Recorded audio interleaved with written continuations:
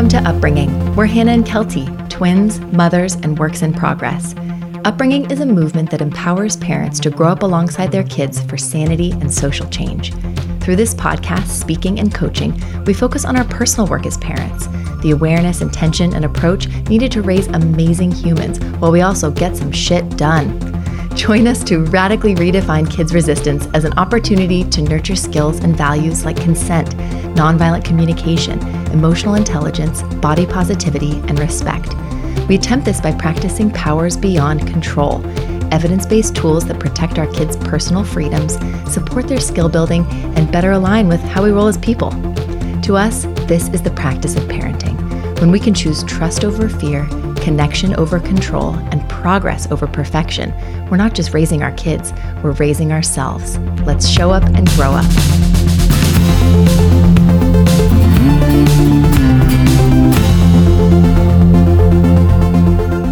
We'd like to wrap 2020 with weekly live Q&A sessions here on the podcast. So after this brief intro, you'll hear the audio from our latest live Instagram Q&A. Our live sessions are so much fun. We basically show up and connect, commiserate, and build skills alongside our upbringing community. Folks write in ahead of time or chime in with questions and struggles around kids' big feelings and challenging behaviors. We typically explore 5 to 15 questions and offer our take, our instincts, our goals, helpful phrasing, and ways to parent with alignment and integrity using our resist approach. Thank you for being here and for supporting us. And if you'd like to give your family and upbringing some extra support this holiday season, please visit our website at upbringing.co to learn about our upcoming membership community, as well as our shop, which is now full of informative guides and inspiring prints based on everything we've shared here on the podcast these past 2 years. Wow, 2 years. Thanks for growing up alongside us, one conversation at a time. Here we go.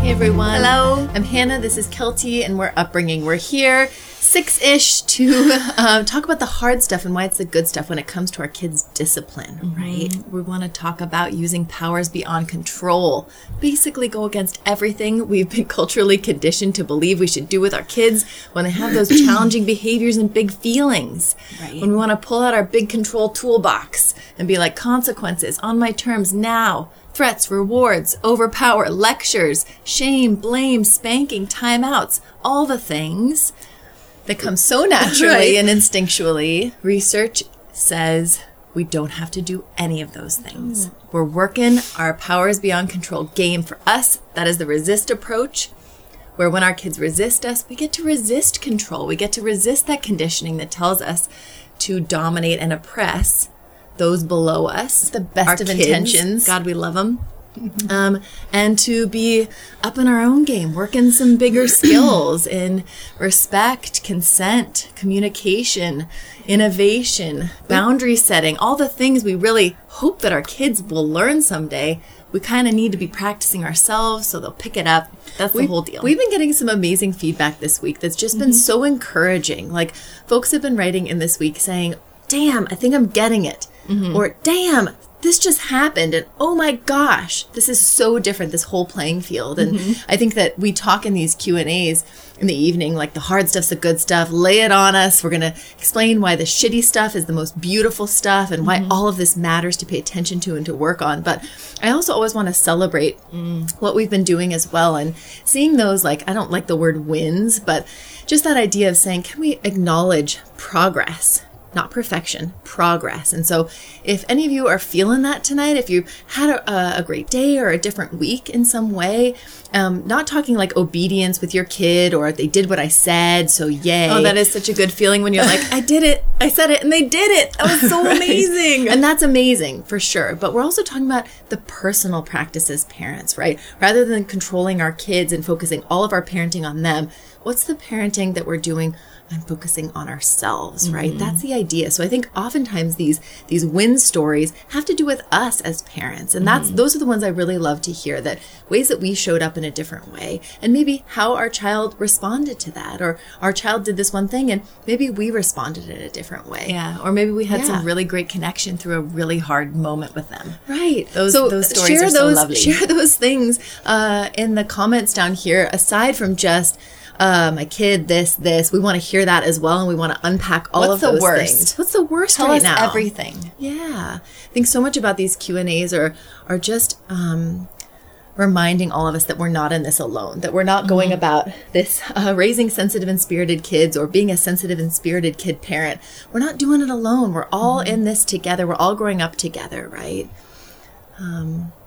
We had a couple DMs that you wanted to unpack. Yeah, there was one of the most recent ones that I mentioned that I would begin with. I think it's about a 19-month-old who's kind of loving a little too hard on the cat. I think this is exactly how we would handle if a sibling is hurting another sibling, if a child is bopping their baby brother or sister. This is a great example. So we'll dive in with this. If you guys have any thoughts or struggles or wins that you have, please do chime in here, and we'll start with this. So someone writes, any insight or advice on pets? Or 4-year-olds with pets. My 4-year-old is obsessed with my almost 19-year-old cat. He cuddles with her and can be very gentle with her, but most of the time he treats her like a stuffed animal and squeezes her hard, tries to put her on or in his toys. She growls, hisses, scratches, bites. He doesn't seem to care. We've talked to him about being animal protectors and treating animals with kindness and respect, and I'm at my wit's end trying to figure out how to deal with this. Help!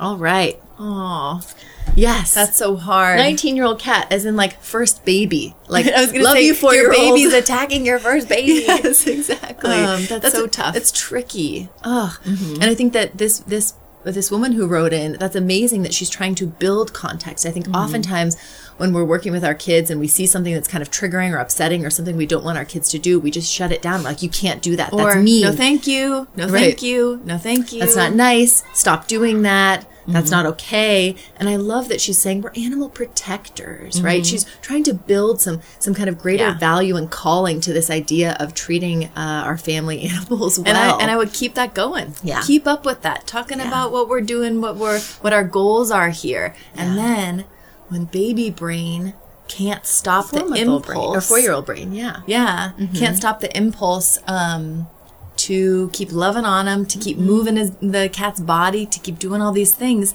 We gotta be there with our physical presence also. Right. It's so easy for us to think, okay, when they were little toddlers, God, we gotta get in there. They're showing us that we have to stop their hand. We gotta stop my favorite plant. before they tip over the edge of that stairwell. Oh my gosh, they have no awareness of their bodies and what they need. And when they start edging up in the age groups, we think, oh, my words should be enough, right? I should be able to say, don't love too hard on Sammy or whatever. Just my words, my information should be enough. Yeah. And I think this is a great reminder that words are often not enough, and our kids are showing us when that is. So when they're getting a little too into digging in our plants, that's one of your big ones, Hannah, or loving on the cat, or getting too close to the new baby, or physically bopping on the baby. Whatever the thing is, whatever the boundary that we have is for ourselves, or a limit that we have for our kid, sometimes we have to physically get in there. And We call it loving follow through. Yeah, when we really, the word that we're trying to reprogram in our brains is they need help. Right. They need help, and we'll say that. It looks like you're needing some help. You really want to love him right now. Oh, you love him so much. I'm going to help pry your hands off his neck. Okay, right? You're wanting him, I think so much about this is remembering that our 4-year-old probably does feel like he's an animal protector still. He probably does love this 19-year-old cat a lot, right? And he wants to participate and play with this 19-year-old cat. And I was like 19-month-old kid, 4-year-old. I know, I'm mixing up everything, but I think we have to remember and honor the impulse that our 4-year-old is doing. Show empathy, show compassion. Say you want this cat to play with you, good old Jerry or whatever its name is. But it's showing you it's not liking and it. keep letting letting the cat hiss and scratch your kid a little bit. You know, I like that you're like, he doesn't seem to mind right now, but I think that that's good feedback, and I think that we can be sportscasting like we would with a sibling. It seems like the cat is like, do you see him hissing? Do you see his nails coming out? Do you see his body posture kind of like this? Right. What does that tell us? And it's not us against our child. We're just kind of sportscasting this idea. We're showing, we're reflecting, we're mediating between our child and the cat. Or it would be the same as our child with a sibling or a child with another kid or whatever it is. But I think if we want to protect the cat, then I would just continue to protect the cat and realize that our child is still too rough, can't manage impulses, has ideas about cat that are unsafe, and that what the 4-year-old child needs is us to lovingly follow through to stop those impulses, right? If our no shame. If our 4-year-old isn't able to kind of connect the dots quite yet about, oh, do this and cat gets mad, oh, I probably shouldn't do that, then they're just saying they need our help a little bit more to stop that impulse. Reroute it a right. little bit. What else? Could the cat be watching you while you're playing, right? What is the cat thinking while he's watching you? Instead of putting him in your Legos, could he just be counting your Legos? Could you make him a little structure of Legos and then gift it to him? Right. Maybe your 4-year-old's needing a little bit of support in how to involve this cat in his play. Or maybe he's also just taking out things. I think oftentimes we're like, wow, this is such a sweet situation where 4-year-olds wanting to play with the cat, where usually children are trying to take out their stress on cats and dogs. Yeah. So, but that might be part of it, is a little bit of a stress squeezy situation. That's cool too. Or, I have control over something, this 4-year-old might think. I have control over this cat. Yeah. Right. But we that can feels also, pretty good. we can connect with the body and connect our kids to what their physical experience is. You're wanting to squeeze something. So is it about the cat and loving him, or do you want to just squeeze? Right. Here's this pillow you can squeeze. Here's something else, right? Yeah. Or maybe the child is wanting to push up against a boundary that you're setting, because a 4-year-old will know if you've said, please don't do that to the cat. And if they're still doing it, maybe they're needing to vent some emotions when you set a boundary. I can't let you touch the cat. So there's a lot at play here, but none of it's wrong. It's all normal, natural, necessary. It's okay. It just requires our sensitive support. We talk about it a lot in our resist approach. We talk about it a lot in our big feelings guide, which is available on our website at upbringing.co. Our siblings guide could be like a child and a cat the entire way through. All 10 steps. I love that. Could be for a child and a cat. Or a dog. We get a lot of people. Cats matter too. Kids are kicking dogs all over the place. Yeah, totally. Thanks for sharing that question. Someone says, my toddler has been screaming and crying often this week. We're stuck inside for the snow, and I've started just sitting with him on the floor. He's 2.5. It helps, but I'm also getting overwhelmed. Oh my gosh, that would be really hard. Lots of big feelings. Yeah. Screaming and crying is hard for any person who loves their child, who's just around a child in general, let alone who's maybe a little bit sensitive, right? We get really touched out, talked out, screamed out very quickly as sensitive people. And that's really, really tricky, I think, with a 2.5-year-old. If your child is struggling, they're having their big feels. If you are struggling to support them, it's okay to take a moment to leave the room for a second, to say, right, oxygen mask first to parent, then to child. So if we can't support our kids if we're losing our shit or getting pushed beyond, right? So making sure 2.5-year-old is safe on the floor, checking in with them. And then before we reach our breaking point, saying, I'm going to go to the bathroom real quick and I'll be right back. It's not abandoning them. It's not negligent, right? If they're okay there and they're doing all right. But I like even just standing up and turning away from them for a moment, walking out of the other room and then coming back in can really, really help. You deserve that. Right? And then those moments that you are feeling more game and you're sitting there bearing witness, which is so awesome when our kids are having a meltdown, a tantrum, screaming and yelling, just losing it, whatever you call it in your home. That's our number one job. If we're able, if we're self-regulated, is to help co-regulate our kids. We talk about it in our Big Feelings Guide, which is for sale on our website too. Our job is to help our kids relax. Right. Our job is to de-escalate those big feelings, not just with like our when words, they were babies, not with fixing it, right, not with distracting it, but just being there and showing them that everything they're feeling is okay, whether through our presence, our physical presence, through our nodding, through our understanding face, through a warm touch. If they'll take it. Some kids that can be inflammatory and not fun. That's what we're going to do, and we're just going to be there. And then other than in that moment, I think that we've been experiencing some of the same stuff with our kids and really trying to up their sensory input routine, right? Getting those wiggles regulate out. That nervous system. We got to find every couple hours ways for our kids to be upside down, be jumping, be spinning, be touching goopy stuff or getting in the water. All of these things that help regulate their sensory pulling nervous system. heavy things like a laundry basket with something in it, us in it, whatever. What else? Dipping and flipping, getting that vestibular input. Laughing, crying, and dancing. then for our babies and for our kids, those things. And then let's get those for us too, right? Even in the moment, if we can go do 10 jumping jacks, it sounds ridiculous. Or like Kelty and I have been doing the thing where we put our arms over our heads. And like, I'll do it in the mirror too, just for added effect. I feel better right now. Did you try it? You guys should all try it right out there now. doing this? It feels amazing. I just hit myself in the head. Yeah. We should do it by high-fiving too. That takes happy hour to a whole nother level. But you're doing an amazing job, and it's okay. It's all right. Yeah. All the feels, baby. So welcome all of that. Care the best for yourself as you can. Care for your child. Take those breaks when you need them. You don't have to fix anything. You can just nod and step out. You can say, I'm struggling to support you. I'll be right back. Right. Yeah, that's okay. Maggie says, I was back in the baby's bedroom putting down for a nap and heard yelling and crying from my older 3 in the front room.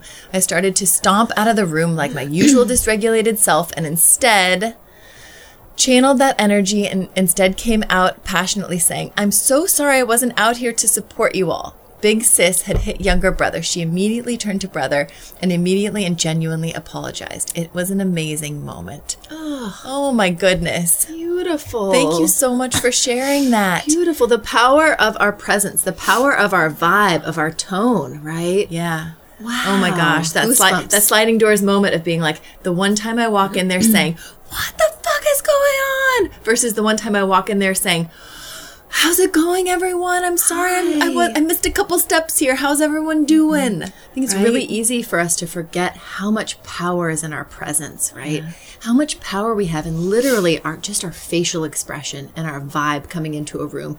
And our kids who struggle look up to us. Like we would maybe like a mentor or a boss that we love. Like, how bad is this? Or what's how this itch? Make some sense out of this for me, please. How would we want a mentor to come to us when we're struggling? Would we want them to be like, oh, okay, right? Oh, or seen like this a million if we times. were like at the scene of an accident, we always think of EMTs. Would we want an EMT being like, holy shit, what happened here? Right, or like frustrated and annoyed. Why did you fall and break your leg open? There's so much blood. Now I have to clean this up. Yeah. Right?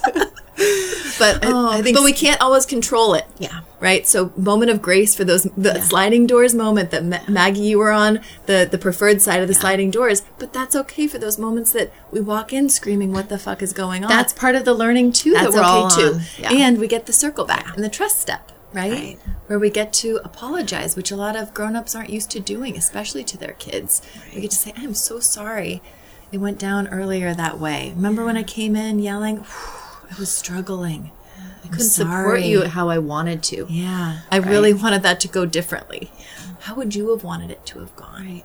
Next time, I would like to, whatever. XYZ. Yeah. Be more like Maggie. Love today. all the hearts, everybody. Love those wins that folks are sharing, too. Yeah. Wins, we put in quote marks. Oh, we had a great win. We don't like day. that binary win-lose, succeed, fail stuff. Share the win DM that someone shared with us the other day that was so great. Which one? What was it? It was about a car ride on the way to a play date.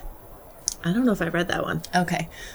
So the mom was on the way to a play date with her daughter, maybe like 6-year-old daughter. And sometimes the daughter would kind of get into like a kind of bossy mood with her friend when they would play. Do you want to look for it so you can read it? No, it's okay. Okay. And so the mom ended up saying something like, so when you get there, maybe you can just kind of be cool and just, just not push play too much or, just let her do her thing. And her daughter was kind of quiet in the back and she ended up having this kind of stricken face. And the mom was like, what's wrong? Are you okay? What? Something I said. What did I say? And she said, I think you were telling me that you don't want me to be myself.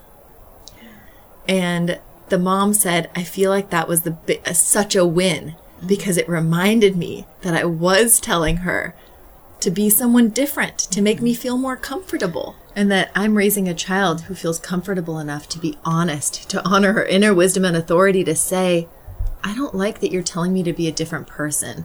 This is who I am right now. I'm exploring it. I'm learning it. And to try and make myself smaller or less or quieter, it's anti-feminist, right? No thanks, mom. Like, you can feel uncomfortable or you can move through it, but hey, I'm putting you in check here. That reminds me of like, that's so beautiful. I love that. I love that so much. She was like, and you think that was a lose, but that was such a win. It made me be like, oh my gosh, this is a really important moment. I had a similar one when my now 6-year-old daughter was more like 18 months and she was biting kids at their little Montessori. And on the way to school, I would say something like, so I like had to be so sensitive about this because we barely even brought it up with her. I was trying so hard, and I would say something like, so I hope you have fun with your friends. And she'd go, I'm a bite 'em. I'm a bite 'em. I'd be like, okay. Right. So she knew. That's the most I can say. She was like, I know my mom is trying to tell me what not to do. I already know not to do it. I can't control myself. I was trying to lovingly control her. Yeah. And it was so hard. Someone says, totally feeling it. I feel that not only has my confidence grown since joining this community, but I'm also getting to know my spirited and sensitive 3-year-old daughter better thanks to you. Thank you. Thank you for being here.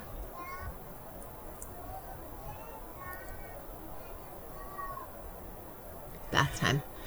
Someone says, as an empath, I tend to downplay my daughter's discomfort so that I'm not uncomfortable. Tonight, I really sat with her and in it, and it felt good.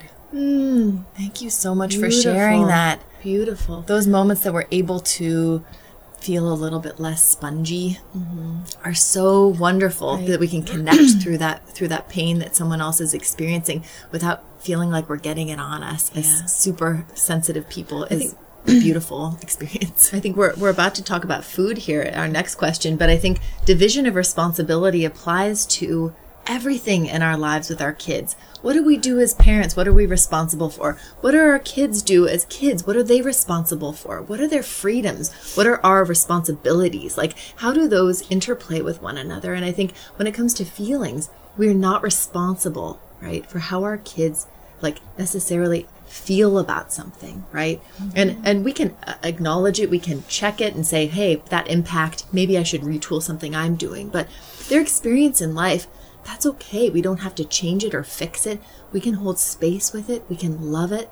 And we also, at the same time as the ones responsible, do not want our kids to feel responsible for our feelings. So that's why Kelty and I get really serious about trying to avoid shaming our kids or punishing our kids in any way, because as their authority figure, it tells them really easily they need to be responsible for our expectations and our feelings. And we don't want to create that kind of codependent relationship. So I think it's just so great when we can find those moments where maybe not the most extreme moments with our kids when we're really triggered, but even just starting small with those small things, like an offhanded complaint our kid throws us.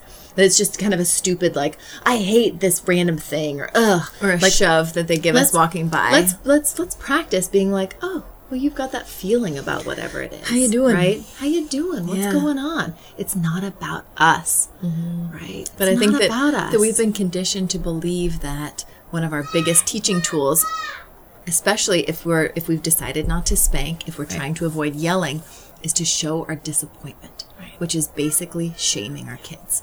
And it's such a hard pill to swallow, thinking like, if I show them that I'm disappointed, if I show them the impact of their feelings or behavior or words, that's shaming them.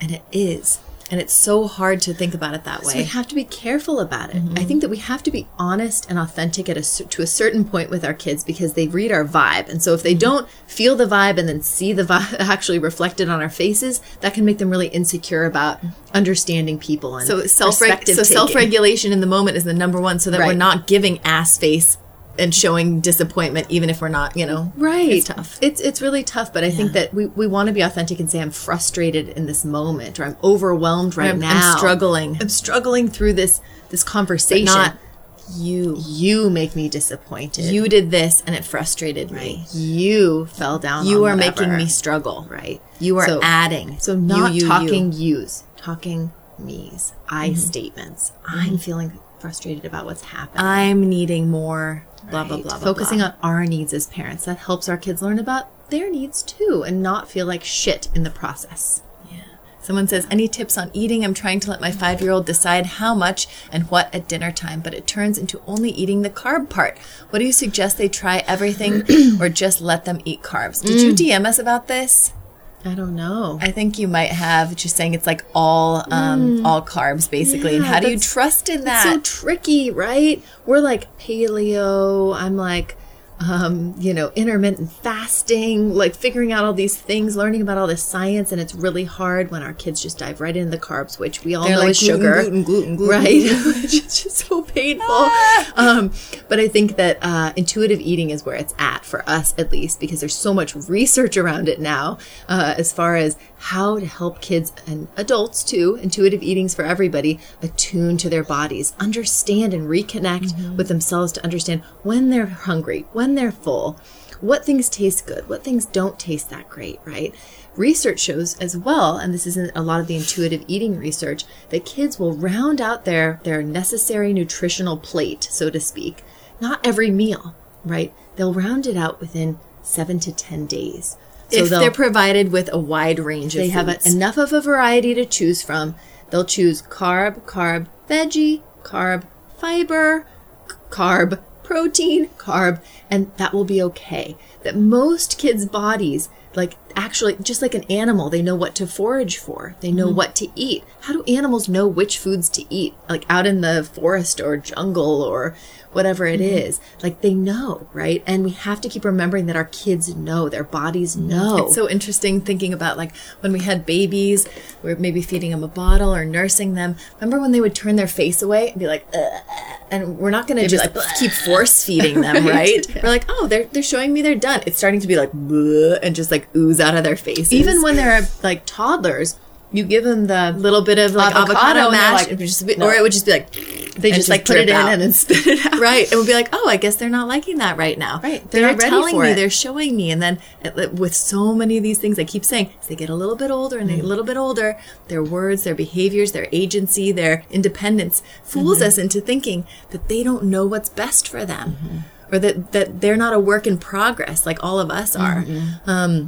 So basically the division of responsibility that we're talking about in that intuitive eating realm for our kids is that we provide which food, where at the table, preferably we think, and when, so that the window of time that it's going to be consumed. It could be within half an hour, it could be within an hour. They could come and go if they want, or if you're not into that, that's cool too.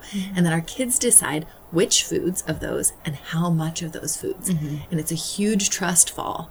But that's what research shows creates intuitive eaters who are in touch and attuned to their bodily processes and don't end up overeating, over drinking, kind of disconnected, basically. Or always looking to an external resource for how to nourish their bodies.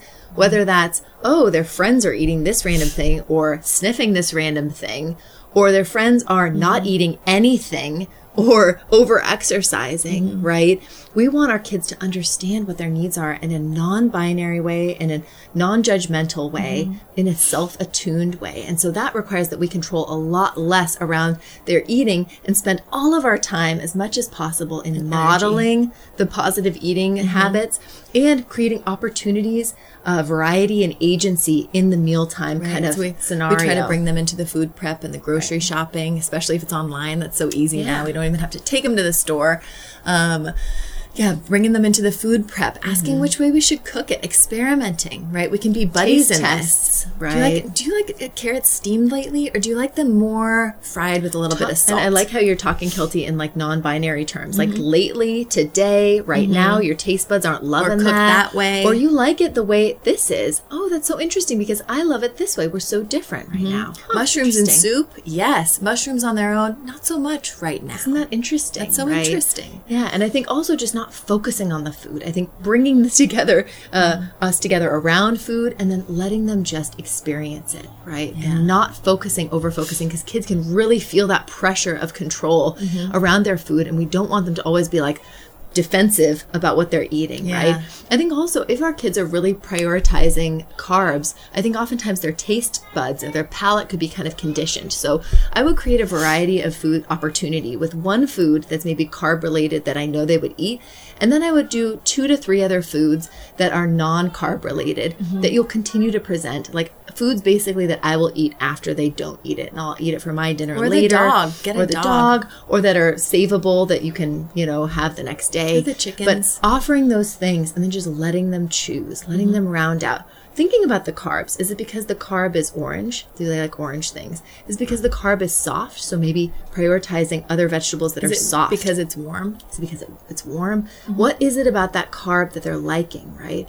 And then also remembering too that we want to be sensitive about their snacks and not snacking all the time as well. I think folks get into a really serious snack situation that undermines the mealtime situation. So they're like, why would I eat a vegetable when I'm going to eat I had crackers a half an hour ago. I get a granola bar before bed. Granola bar later, right? I'm good. Right. So I think creating those windows of breakfast, snack, lunch, snack, dinner. Those eating mealtime windows, half an hour to an hour, whatever works for you. I put a lot of the veggies on the table as I'm cooking dinner because the kids are hungry. They've been waiting since snack, and they'll eat whatever is there. If I put it with the hot buns with butter or whatever, they're going to choose the hot buns first. So figuring out those things, helping to attune to your kid in a non-judgmental way. I hope this helps a little bit. And then trust. Yeah. I mean, but all of our kids have been through little patterns of things that terrified the shit out of us, where we're just like, they're in this rut. Right. And now they're never going to get out. Now my 5-year-old's eating seaweed and dipping crackers in avocado again. Yeah. Like, I never thought it would happen, and it is. Yeah. Right? We've been chilling it out so much. Be so freaking cool. out inside, right? Yeah. Yeah. Someone says, my 3.5-year-old does the same to our dog. Big changes at home. Newborn, dad deploying, COVID, takes out frustrations on the dog. Hard to keep them apart with dad gone and 3 kids under 4. Oh, yeah. Oh, my goodness. I'm sorry. Yes. Way to go. Yep. Just as much as you can protect that dog, as often as you can be there to not just separate them, but in the moment to stop that impulse if you can. The dog can also hopefully learn how to avoid the child if they need to. You got to stop the behavior, welcome the feelings around it, right? Yeah. Process about the feelings that are going on with the new baby, with the dad, as often as you can. Yeah, putting it out there, saying like, it's hard right now. I'm going to miss daddy too. Or, gosh, we're so cooped up and you can't see your friends. It's been hard. Tell me how you're feeling. Right. All the things that make us want to just like hide under the covers and never talk about it. Yeah, we can take a moment to feel brave and realize that putting in that effort to normalize and give positive associations with these challenges is an investment that's worth it, right? And it takes practice and it feels easier as we do it.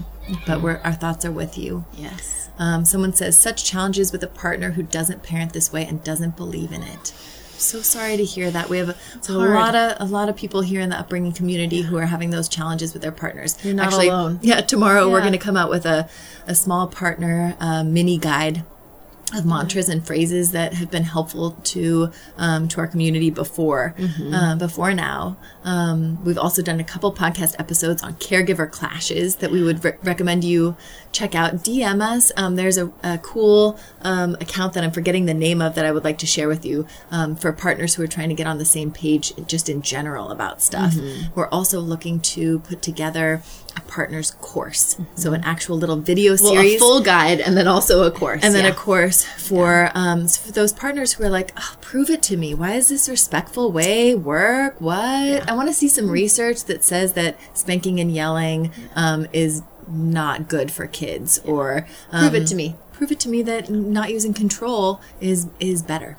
Right. Also, you can bring them onto our lives and we'll tell them. But we're with you on that. Yeah. Hang in there. See, yeah. Bella says, loving ways to explain this to old-fashioned and codependent grandparents who think respectful parenting is too, quote, new at agey, and that toddler needs to learn respect and learn the meaning of no. Sure. Same deal. Same deal with that. Like, I can't wait to come out with that, the mini guide tomorrow, the full guide, the course. Yeah, someone else said, how do you teach old-fashioned grandparents who respond crazy old-school thinking? Yeah, I don't think you can really teach them much. I think all you can really do is set some loving limits, right? Some loving boundaries. We talk in that big caregiver clash episode we did last season of this whole spectrum of things that we can be doing, all the way from just modeling, basically, just showing them the way we do it. That's the most implicit way that people learn, right? It's a good way to learn. To a little comment, hey, you know what's worked for me lately with them? It was really interesting to me, neutral. To saying, I wanted to keep you up to date. So we're doing this now when the kid does this thing, just so you know. to, I really want to get on the same page, so I'd love to sit down and talk with and you. We really want to keep things consistent, we got so let's values, sit down. similar values. Right, and having let's a talk do this. to therapy, right?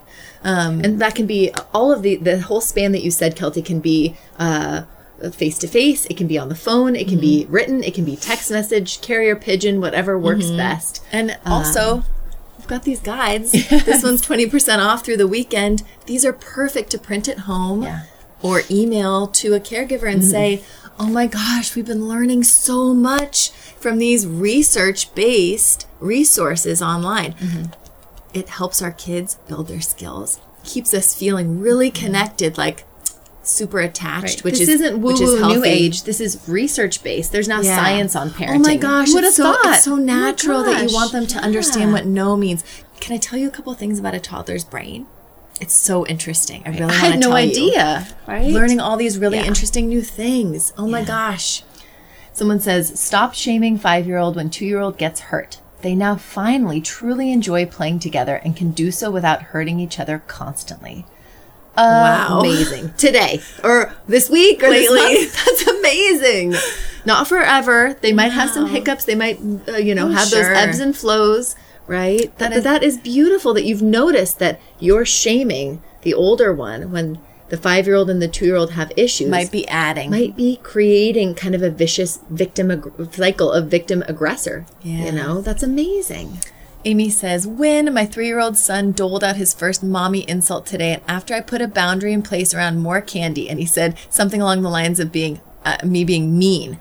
I was kind of shocked just because it was the first time, but I mustered up a very chill, okay. And he walked over to me and asked how I was because I think he expected me to be upset. And I just said, I'm good. How are you? And we happily moved on. It was definitely challenging, channeling you guys and allowing his big feelings without taking it personally and putting my own shit on him. Never want him to feel responsible for my emotions. It felt good. Oh, thank you for that share. Beautiful. Oh my gosh, our kids' harsh words are... I hope you're celebrating tonight. If this was the first time, that's a big thing. And you were cool as a cucumber. For most of us, that took us by surprise. He just asked you if you were a mean mommy, and you showed him that you weren't. Yeah. That's what happened there. I love that, Hannah. That's amazing. Yeah, he dared you to be a mean mommy, and you were like, no, I'm not. Nope. I'm feeling good. I'm totally cool right now. You just wanted more candy. Yeah. It's not about me. Beautiful. I love that. Amazing.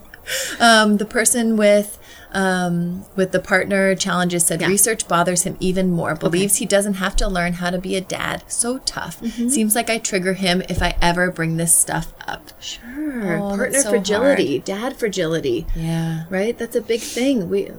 It's universal, right? Yeah.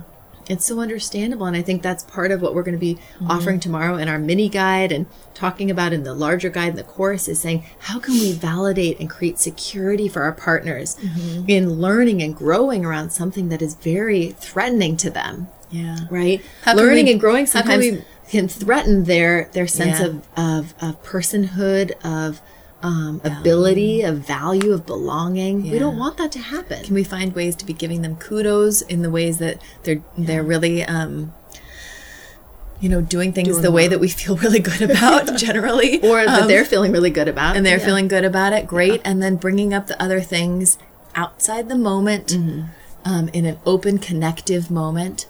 In a way that isn't going to kind of trigger their defensiveness. It's so hard. Part of me is like, gosh, we've got to silver platter this stuff for the guys. And then part of me is like, fuck them. Get on board, buddy.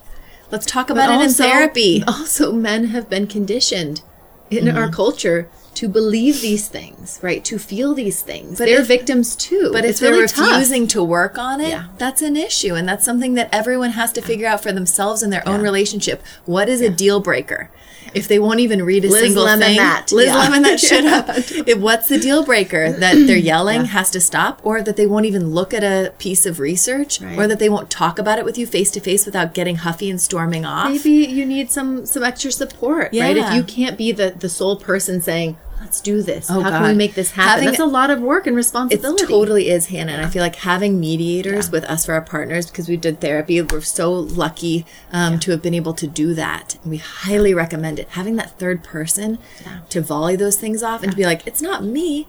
they're saying that. They're recommending this. Sound? We're on the same team. We want to be working on these things together. That's why we're here, honey, right? Yeah. Feels so amazing. Yeah. Right? If you have more questions about partner stuff or concerns, or if you have phrases that your partner says, we want to know what they are. We want to understand what we're all up against as far as bringing partners in to understand this respectful, evidence-based parenting thing, discipline thing. Yeah. It matters. So reach out to us. We would love to connect with you. Someone else says, on Partners, mine is incredibly open and on board to learning this approach. We're on the same journey together, but I have more time to absorb and practice as I'm home and caring more. So I find myself trying to control him and yelling suggestions, sometimes just resist in the moment, which I can see rattles him and undermines his confidence. Gotta up my self-reg and trust. Beautiful. Oh, gosh. I struggle with that as well. I really do. I get in there, I micromanage, I nitpick, I offer little resentful, things. Like, that is my work. It's not with, as much with my kids as with my partner about my kids. Yeah. And I get that. And I love that perspective. So if you're interested in contributing to our guide, to our course, DM us about that as well. Because that is just a beautiful perspective.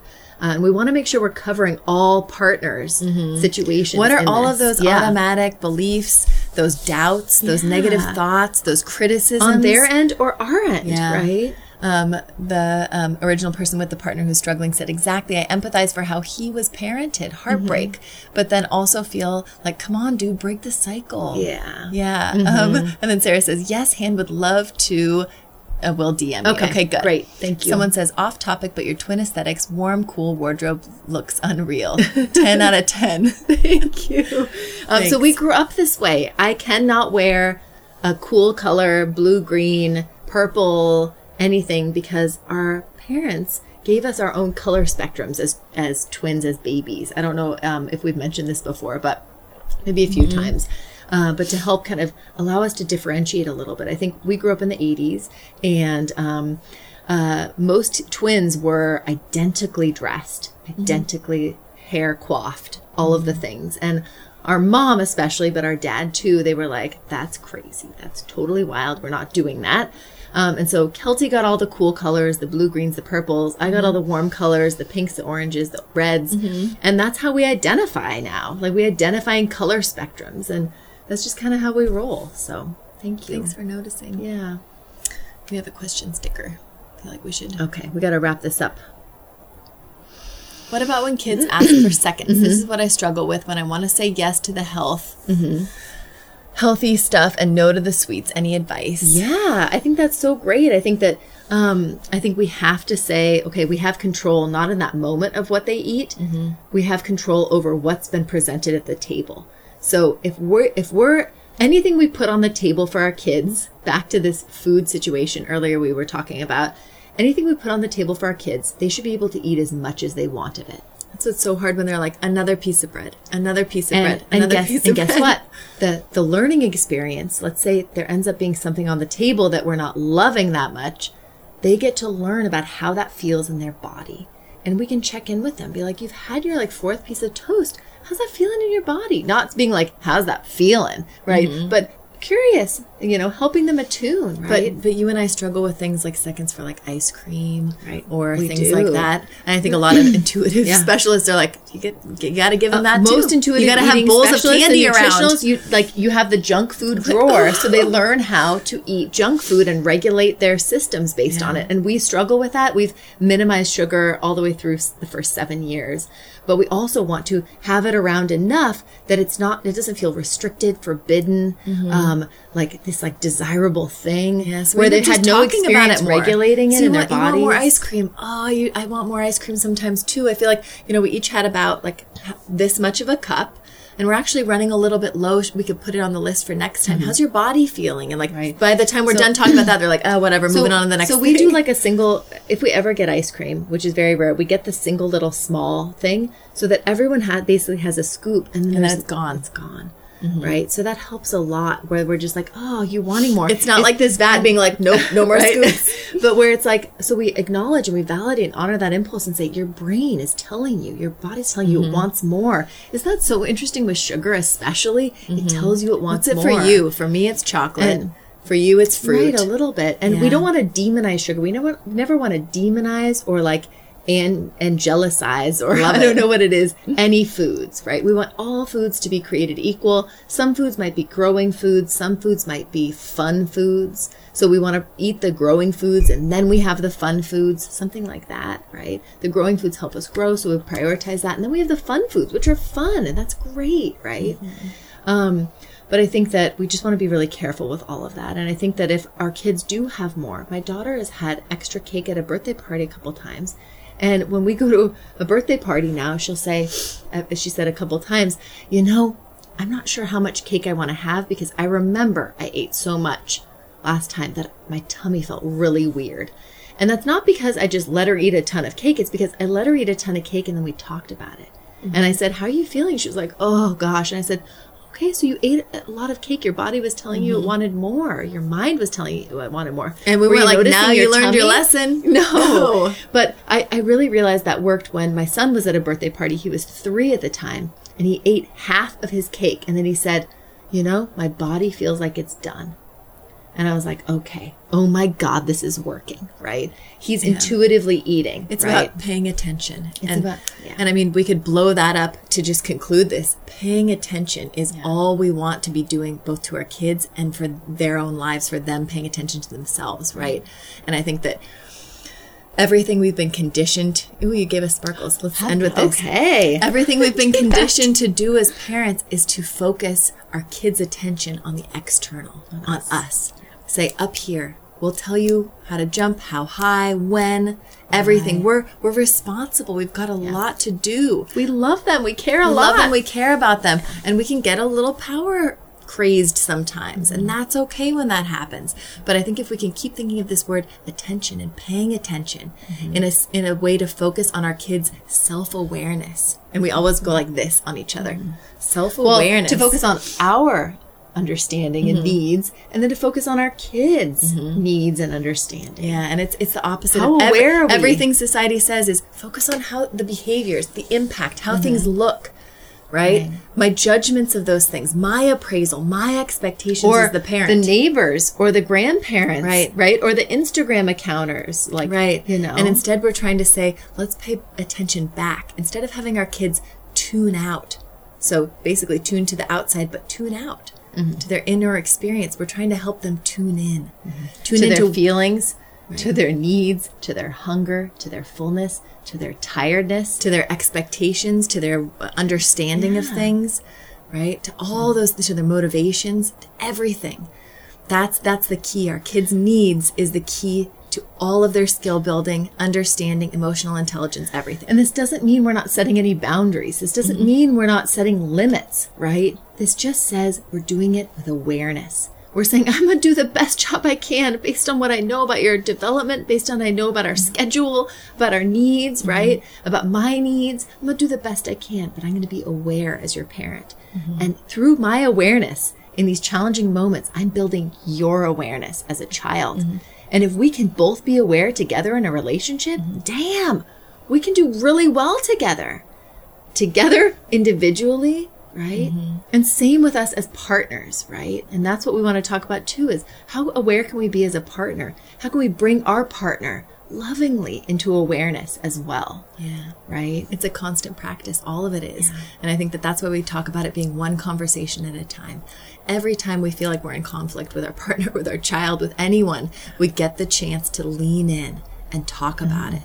It goes against everything we've been conditioned to believe. It goes against all of our instincts. It's like talking about hard things is scary. It feels terrible.